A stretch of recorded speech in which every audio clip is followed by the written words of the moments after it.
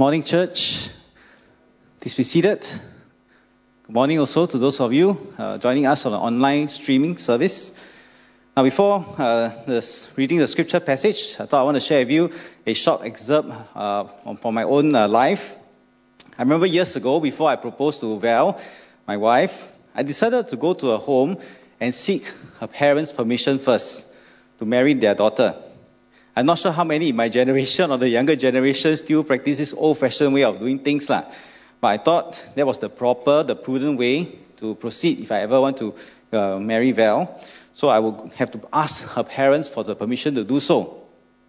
So the plan was this: I'll wait for the right moment, and Val is preoccupied with something. Obviously, I cannot remember what happened at the night. When she was preoccupied, I'll quickly sneak out and then ask the parents for the permission to marry her.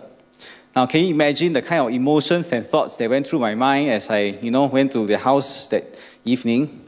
Wow, hi, auntie, uncle, can I have your permission to marry Val? Oh, maybe I should say your daughter. Should I be prudent about it in a solemn tone? Please, uncle, auntie, can I have your permission to marry Val, your daughter? Or should I sound very cheerful? Oh, I'm very excited to marry your daughter. Can you please let me marry your daughter? So these were the thoughts that were going through my mind. I was preparing for, that evening. And the greatest question or the greatest fear I had was, what if they said no? If they said no, right? In all honesty, I cannot remember what happened that night. Probably too nervous, I probably said things that I shouldn't have said. But thankfully, somehow they gave their permission, and as they say, the rest is history. The kind of anxiety was probably what went through Boaz's mind as he went to speak to the kinsman redeemer, the guardian redeemer, the next nearest kin, to buy Naomi's land and to purchase, to marry Ruth. On the one hand, Boaz wanted to do things prim and proper, to be prudent, to ask for permission from the elders, to ask the kinsman redeemer himself whether he would, marry her, Ruth and buy the land. So he wanted things to be proper and prudent. But on the other hand, he was probably very worried and concerned. What if this kinsman redeemer says, yes, I will buy the land and marry Ruth? Then he'll be, his heart will sing, kwa, kwa, right? And unfortunately, this is exactly what happened in Ruth chapter 4. Let's turn to that passage. Meanwhile, Boaz went up to the town gate and sat there as the guardian redeemer he had mentioned came along. Boaz said, come over here, my friend, and sit down. So he went over and sat down. And Boaz took 10 of the elders of the town and said, sit here. And they did so. Then he said to the guardian redeemer, Naomi, who has come back from Moab, is selling the piece of land that belonged to our relative Elimelech. I thought I should bring the matter to your attention and suggest that you buy it in the presence of these seated here, in the presence of the elders of my people. If you will redeem it, do so. But if you will not, tell me, so I will know. For no one has the right to do it except you, and I am next in line. And what did the man say? I will redeem it. Kwa, kwa, kwa. Probably his heart sank at the moment, but quick thinking, Boaz said, on the day that you buy the land from Naomi, you also acquire Ruth, the Moabite, the dead man's widow, in order to maintain the name of the dead with his property. And at this, the guardian redeemer said, then I cannot redeem it, because I might endanger my own estate. You redeem it yourself. I cannot do it. Wow, Boaz very happy when eventually he said no, right? So then in verse 7, the author gives us the context, what was happening in those days. Now, in earlier times in Israel, for the redemption and transfer of property to become final, one party took off his sandal and gave it to the other. This was the method of legalizing transactions in Israel. So the guardian redeemer said to Boaz, buy it yourself, and he removed his sandal. Then Boaz announced to the elders and all the people, today you are witnesses that I have bought from Naomi all the property of Elimelech, Chilion, and Mahlon.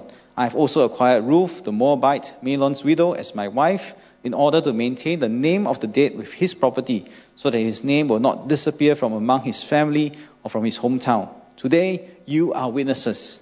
Then the elders and all the people at the gate said, we are witnesses. May the Lord make the woman who is coming into your home like Rachel and Leah, who together built up the family of Israel. May you have standing in Ephrathah and be famous in Bethlehem. Through the offspring the Lord gives you by this young woman, may your family be like that of Perez, whom Tamar bore to Judah.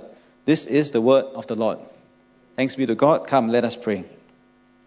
Lord, as we come before you, we come with your word here, Ruth chapter 4. Speak, O Lord.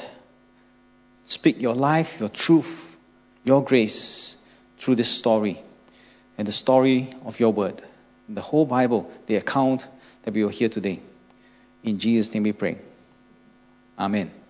Now, before I bring us to the main lesson for today, let me just address some potential controversies and, questions arising from today's text. First of all, who is this guardian redeemer? Or in some Bible translation, the kinsman redeemer. And then its related question, what is the exact nature of this kinsman's relationship to the deceased husband, Elimelech? So let me tackle the first question, which is slightly easier. And Leviticus chapter 25 basically describes the two examples in which a relative or kinsman may be involved in redeeming an unfortunate situation. The first is Leviticus chapter 25, verses 23 to 34. You can read the passage for yourself, but in summary, if a poor person had to sell his ancestral land, his property, to someone outside of his tribal family, someone within his own tribe has the responsibility, the kinsman redeemer has the responsibility to purchase that land back. So we know Israel has 12 tribes, right? So those 12 tribes were all assigned a certain particular territory and boundary. Right? If you read the book of Joshua, you will know the allotment of all these boundary lines and so on and so forth. And so God made it very clear, if someone was poor, they had to sell their land to someone outside of their tribe. For example, someone from the tribe of Benjamin was poor, they needed to sell their land to someone from the tribe of Simeon. Okay, they can do that. But the kinsman redeemer from his same tribe, Benjamin, must go and now buy the property back on behalf of his relative. So that's the first example in the Bible of the kinsman redeemer's role. The second example is found in Leviticus chapter 25, same chapter, but further down, verses 47 to 45. And this time, the poor person is so poor, instead of selling the land, sells himself or herself as a slave, as a servant to a foreigner. Right? So again, even worse, maybe after using that money for that land sold off, now have to sell himself or herself as a slave. And so, in that passage, the kinsman redeemer is supposed to come and redeem his family or relative from the foreigner. That's how the kinsman redeemer or the guardian redeemer is supposed to function. These are the only two passages made it very explicit what's the role of the kinsman redeemer. What is described in this chapter, however, definitely goes beyond these two Levitical commands. Here, Boaz says, not only will you buy the land, which is okay, part of the Levitical rule, you're supposed to marry the person as well, right? So the fact that this closer kin was surprised that he also had to marry Ruth shows that actually this is not the usual practice. If it was the usual practice, probably this kinsman redeemer, the closer one, would already have known about it. The fact that he was surprised by Boaz's comment here means that this was not the usual practice. Either that or he doesn't know about the laws at all. I mean, it's the day of the judges, right? Nobody knows what they're doing. They just do whatever was right in their eyes. But it's more likely he was surprised that he had to do this. And that suggests it is not the usual practice. So, next question. Who is this closer kin? Actually, the Bible doesn't really give us many clues. But the fact that none of the elders raised any fault with him suggests that he is not likely to be Elimelech's brother. We may not know who this person is or their relationship, but I think it doesn't detract us from the main point, which is Boaz wanted to do what was proper and prudent. Proper and prudent in order to acquire Ruth as his legitimate wife. So that's the main thing. So Bishop Gordon Wong in his book actually discusses several other smaller issues, scholarly issues, but as he rightly concludes, none of them actually dent the overall message of Ruth chapter 4. That is, Boaz acts uprightly in order to have Ruth as his legitimate wife. The fact that the elders accepted the removal of the sandal really shows the legitimacy of the marriage. So before I go on to the main message, I think it's good to remind us what Pastor Emmanuel preached to us last week and pointed out to us. Let us be thankful for people like Boaz in our own lives. Let us be thankful for people like Boaz in our own lives, people who chose to do what is right and act in a loving manner towards even those of us who have been unfaithful. People who might have even gone out of their way in order to respond to us, to redeem us, or to save us. Or people who might even choose to believe in us despite our questionable actions, doing funny things, wrong things, weird things, or even wrong things, right? And yet, there was someone who chose to stand by our side to believe in us. Let us be thankful for the Boazes in our lives. And of course, the Boaz par excellence is Jesus himself. Jesus himself, because even though he was God, he became one of us and even sacrificed his very life in order to gain us as his bride. Here, Jesus didn't just remove his sandals as a sign of the pact. Jesus removed all his glory, everything that he had, in order to gain us as his bride. So Jesus is the Boaz par excellence. But where I feel the Lord really wants to speak to all of us today is found in verse 12. If you know your Bibles well enough, you will know the rest of Ruth chapter 4. How Boaz eventually became the great-grandfather of King David. But there is one name in verse 12 which stands out, and that name is Tamar. The Hebrew pronunciation is Tamar, right? But English pronunciation, Tamar. Who's Tamar or Tamar, you may ask? Tamar's story is found in Genesis chapter 38. You can follow along in your own Bibles. Now, she was the wife that Judah got for his eldest son, The Bible doesn't tell us a lot, but basically was wicked in the Lord's eyes, and so he was put to death by the Lord. So Onan, his brother, was supposed to to continue his brother's lineage. Although, this concept of kinsman redeemer wasn't developed until the book of Leviticus. Now here in the book of Genesis, we don't have this concept of kinsman redeemer yet. But somehow, there's this expectation that Onan, his brother, was supposed to perpetuate his brother's line.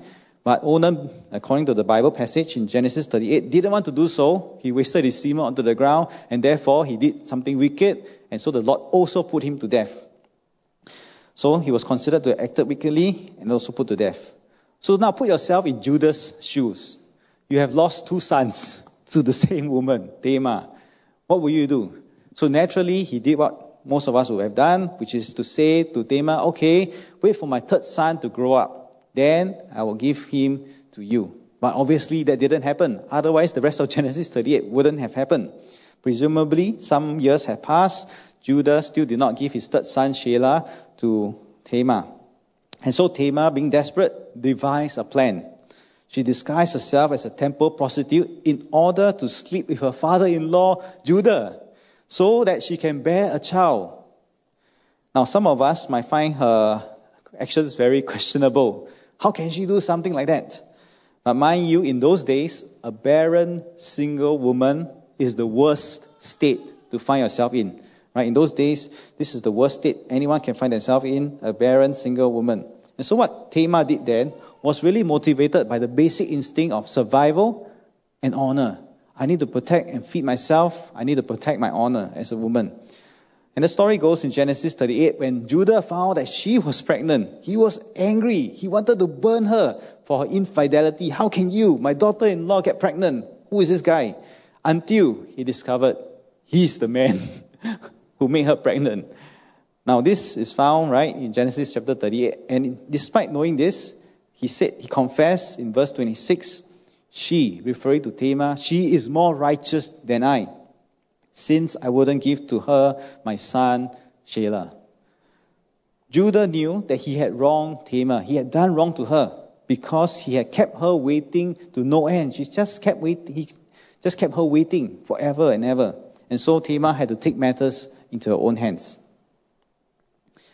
Now, even though Judah eventually proclaimed Tamar to be more righteous than him, it doesn't hide the fact that Tamar devised quite an elaborate plan, a scheme, in fact, in order to get her goal, which means that she needed to dress up as a temple prostitute and in sleeping with her father-in-law. No reputable woman would do that, right? Why would she do that? And worse, why did the elders and the people at the gate bless Boaz and Ruth that their offspring will be like Tamar's children? Isn't it a bad association? Why would you want to associate their offspring with Tamar, this woman who did something so questionable? Did they know, maybe, of what Ruth did at the threshing floor? Somehow, did they see, and Pastor Iben explained last week, threshing floor basically is a place where prostitutes ply their trades at night. Did somehow someone spot Ruth and Boaz together at the threshing floor? And that seems like an act of prostitution there. Maybe someone caught sight of them and reminded them of Tamar. Possible. But even if they didn't see anything, there is no doubt that the story of Tamar is not a glamorous story at all. Right? It's a very shameful story, isn't it? Even if her intentions were noble, she really wanted to protect herself to survive. What she did clearly was unethical. She dressed up as a prostitute, deceived her father-in-law, and even slept with him. To be compared to Tamar isn't a compliment. At best, a backhanded slap. But let us go even deeper now. The mention of Tamar and Ruth doesn't just stop here in Ruth chapter 4. The New Testament actually begins with their names. If you have ever glossed over Matthew chapter 1, I hope you will stop doing so from now. Don't show the list first. Hide it back. Okay, don't show the list. Thanks. So, coming back to Matthew chapter 1, don't ever gloss over this list. You see, all these people, who are they? Don't waste time. Let's go to Jesus' story straight away. From now on, don't do that. Okay, every name there is important for a reason. And so there are 5 women mentioned in the genealogy of Jesus in Matthew chapter 1. In verse 3, there's Tamar. In verse 5, there's Ruth, the Moabitess. There's verse 6, there's Uriah's wife. Interestingly, she's not named. I wonder why. We need to study a bit deeper on that. But we know Uriah's wife is Bathsheba. And of course, there is verse 16, Mary, the mother of Jesus. No problems with that. But what most of us fail to realize is the 5th woman in this list. And in the passage, it's the 2nd woman in the list of 5. And that is found in verse 5. If you look at your own Bibles, whose name is that? It's Rahab. Verse 5 reads, Salmon, the father of Boaz, whose mother was Rahab. Did you ever know that?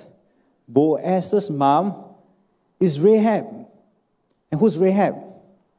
The prostitute who hid the spies in the book of Joshua. Boaz's mom is Rahab. Wow. Is that why Boaz was so sensitive to the plight of Ruth in the first place? How hard it was for a foreign woman to live, to survive? Maybe Boaz witnessed firsthand for himself the unfair treatment that people dealt against his mom.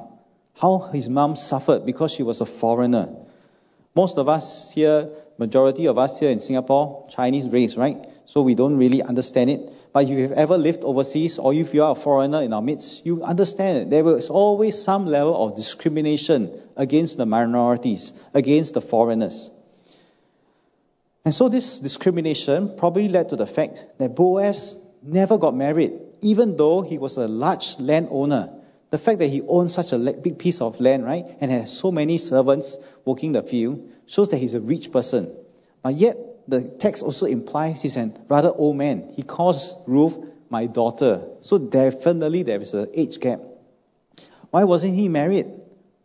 Maybe it's because his mom was a foreigner. Maybe that also explains why there's a closer kinsman redeemer. Someone who is pure Israelite, but he's only half Israelite. And again, why was Boaz partial towards Ruth? Maybe Boaz overheard people gossiping about his mom. Oh, Rahab, the prostitute, is his mom. Maybe Boaz just didn't want Ruth to end up in the same fate. And so that's why he instructed his servants, be generous. Be generous to Ruth. Otherwise, she might have to end up in the same fate as my own mother. Regardless of why Boaz was drawn to Ruth in the first place, whether his own mom Rahab had played a part indirectly or not, I mean, these are all my conjecture, my guessing of what is really unspoken of in the text. It's really not hard to conclude that the genealogy of Jesus isn't a genealogy, isn't an ancestry that people will be proud of. There's Tamar, who slept with her father-in-law. There's Rahab, the prostitute. There's Ruth, the forbidden Moabitess. There's Bathsheba, Uriah's wife, whom David commits adultery with. Now, what do all these women have in common? They all have a very shameful past. They all have something to be ashamed of in their lives. They are all directly or indirectly linked with prostitution, infidelity, adultery. They all have some kind of filthy history. Now, for the women in our midst, I know what you're thinking. Why you only pick on the women? I want to say in genealogy of Jesus, actually there are very terrible men as well. Right? And there are more terrible men than women in the passage. But in this, when the opportunity is right, maybe I'll speak about this horrible man in the genealogy of Jesus. But let's focus on today's characters. The amazing thing is that all these women, despite their shameful past, they all made it into Jesus' genealogy, listed there. And so here's the one and only lesson I want to remind all of us today. God is able to turn all our past guilt and shame, turn it around for good. No matter how shameful, how horrible our past may be, God can restore us and give to us a brand new future, a brand new hope. When we became Christians, we wish that God would miraculously erase everything that is bad and sinful in our past, right? Isn't that our wish? God wants to just remove all these bad things and its effects. But God doesn't do that. We probably wish that God would do that. Just imagine the kind of guilt and shame. Let's take another character. Bathsheba would have felt in her own life. Because of her adultery, she indirectly caused the death of her husband Uriah. Adultery is bad enough, but now she indirectly caused Uriah's death, her husband's death. Imagine the guilt that is upon her. Not just committing the adultery, but causing her husband's death. And then, the first child that was born to her died. Innocent child died because of David and her sin. Imagine the guilt that is upon her. What have I done? What have I done? And yet, if you read the account of Bathsheba, by God's amazing grace, the scripture says, David went in to comfort Bathsheba, his wife, and the child that was born to Bathsheba and David, and to David is Solomon. Solomon was the child given to David and Bathsheba to comfort them. Imagine that.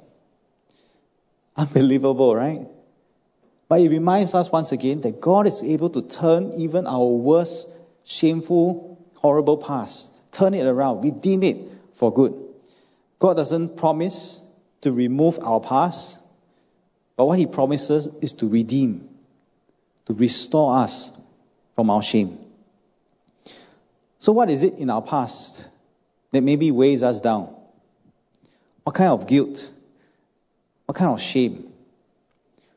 Is it a wrong that you did to someone? Maybe that's a severely broken relationship. Maybe in the past, you acted unfaithfully, you committed adultery, or you may even have harmed someone, a loved one, physically. There's physical violence. And still today, there is no reconciliation, no peace, no forgiveness. Or for some of us, maybe it's a failure on our part to do we didn't do something right. Maybe by our silence, by our inaction, we may have unintentionally caused indirect harm. Perhaps someone, a colleague, could have been framed in your office, could have been wronged in your office, but in a bid to preserve our own lives, we decided to mind our own business, to keep quiet, and as a result, this person took the fall. Or maybe for some of us, there is a secret habit that we have indulged in. And this is particularly true for many of us who have experienced sexual brokenness in many areas of our lives, but especially sexual brokenness. Maybe we have had multiple partners, both hetero and even homosexual. And to this day, this shame and the guilt continues to eat into us. And maybe still for some others, it could be the unspoken shame of singlehood and childlessness. What is it in our past that weighs us down? What kind of guilt? What kind of shame? Ruth chapter 4 and Matthew chapter 1, they have a powerful reminder for all of us that God is able to turn our greatest shame around. God can restore even the most broken and sinful of us. You see, our God specializes in the business of redemption and restoration from shame. Our God specializes in the business of restoration and redemption from shame. In fact, for those of us who are single or barren, so-called, God has a special message. We didn't even do anything wrong to be single or barren. God has a special message for if you are in this category. Isaiah chapter 54 verses 1 to 3 declares, "Sing, barren woman, you who never bore a child, burst into song, shout for joy, you who are never in labor, because more of the children are the children of the desolate women than of her who has a husband. What a great restoration, a great promise there, a reversal of fortunes. And then verse 2, enlarge the place of your tent, stretch your tent curtains wide, do not hold back, lengthen your cords, strengthen your stakes. For you will spread out to the right and to the left, your descendants will dispossess nations and settle in their cities. What a great reversal. To the barren woman, look, that's not the end of your story. You will have descendants that will dispossess cities and nations. It's even greater than the promise given to Abraham. Abraham was promised an offspring, right? Who will be a blessing to the nations. But here, the woman who is barren, they will have descendants that dispossess the nations. Just a side note here. It struck me as I did this sermon preparation, as I reflected on the history of Ang Mo Kio Church, that those of you who joined Ang Mo Kio Church before 2009, you'll remember that Isaiah chapter 54 verse 2 was the verse given for us through the rebuilding phase, to enlarge the place of your tent, stretch your tent curtains wide, do not hold back. And so it struck me that actually God has been, speaking to us from the book of Isaiah quite a lot as a church. For example, the scripture verse at the back of the sanctuary is Isaiah chapter 60 verse 1. I shared with our prayer ministry and worship ministry committees and people before. Isaiah chapter 56 verse 7, to build a house of prayer for the nations. That's God's heartbeat for us. And then as we celebrated our 43rd anniversary, I prayed at the corporate prayer, Isaiah 43 verses 16 to 21. Forget the past. Don't dwell on it. God is doing a new work. And then as I prepared for this sermon, the Lord brought to my mind Isaiah 54. So interestingly, somehow the book of Isaiah pops up quite a lot for Ang Mo Kio Methodist Church. So it's really for all of us to discern as the body of Christ what God may be saying to us in this family here, how it ties in with Isaiah. But anyway, come back to my main point. God is in the business of restoration. He's in the business of redemption. Let me close with this vision that God gave Joseph Chen at the missions conference, which I attended recently at the end of September. And this vision that God gave to him, you remember Mr. Joseph Chen? He was the speaker for Outreach Month. He spoke on a hospitable God. So in this vision that God gave to him, a person was bringing this beautiful glass bottle as an offering to the Lord. But somehow, this person tripped or fell, and this glass bottle dropped, shattered into many broken pieces, as we can imagine. No one, and obviously nothing, no glue, will be able to put this broken glass bottle back together again, right? We know it's impossible. How are you going to mend all these broken glass pieces to put it back to its original shape? Doesn't that scene represent us? We all have our broken pieces. And no matter what we do, somehow we can't put our lives back together again. The guilt, the shame of carrying all this brokenness with us. But then in this vision that God gave him, Jesus comes along and begins to sweep up all these broken pieces. The person, Joe himself, was expecting maybe Jesus would put together this glass bottle, a beautiful glass bottle, put it back together somehow by his miraculous power. But to everyone's surprise, what Jesus did was to put the pieces together, not the same glass bottle, but a brand new stained glass. A brand new stained glass. And maybe it's good for us to just up the blinds and for the camera to, focus on the stained glass. Many of us, we come to God with our broken pieces. And we hope that Jesus will put our broken pieces back together again into the same glass bottle. We wish that God will just remove our past, remove the effects of the past, and let us be ourselves again. But you know what? God has a far better plan. He has a far better promise than we can ever imagine. He takes the broken pieces of our lives and turns them into a new creation. Completely new creation from the broken pieces of our lives. Naomi went back to Bethlehem in search of a simple, better means of survival. She went back with the broken pieces of her life, hoping that the pieces will not shatter further. Surely she had no idea that God will rebuild her life through Boaz and Ruth in a completely different way from what she had imagined. But you see, God had a different plan altogether. He always has a different plan from us. And God will redeem, restore, and rebuild Naomi's life completely different from her imagination because of Ruth and Boaz's extraordinary love. They were not perfect people, but they demonstrated extraordinary love to each other. They reflected God's desire to always redeem and to restore, and to always be with us, no matter how broken we may be. And so, people of God, I want us to hear the word of God declared to all of us this day through the restoration of Naomi. God desires to restore us from our shame. 2 Corinthians chapter 5, verse 17. I'm not sure if you remember the song that we sang at the opening service, at the part of our worship at the start. Finish then thy new creation. 2 Corinthians chapter 5, 17 declares, if anyone is in Christ, he or she is a new creation. The new creation has come. The old has gone. The new is here. It's no longer just a broken glass bottle. It is a brand new stained glass. In verse 18, Paul says, all this is from God who reconciled us to himself through Christ and gave us the ministry of reconciliation. That God was reconciling the world to himself in Christ, not counting people's sins against them.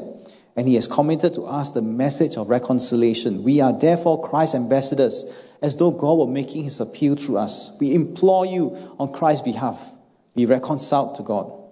God who made him who had no sin to be sin for us, that in him we might become the righteousness of God. And so, bring us back to the main lesson for today. God is able to turn all our guilt and shame, turn them around for good. No matter how broken, how shameful, how sinful our past may be, God is able to redeem, to restore, and to rebuild something completely different. And now that God has done the work for us, Paul says, you go out as ambassadors, as broken people who have been made healed and restored. You now go out with the same message of reconciliation and restoration and rebuild the lives of people around you. As you were touched by Boazes in your lives, and of course through Jesus, the Boaz par excellence, you go out and be that Ruth. You be that Boaz to someone else, to redeem, to restore. You be God's channel to bring hope to a broken world. Come, let us pray. Lord, we thank you for this wonderful message you've given to us today.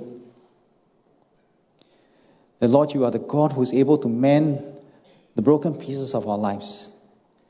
But not many in the way that we think you should. But you have such a better plan for all of us.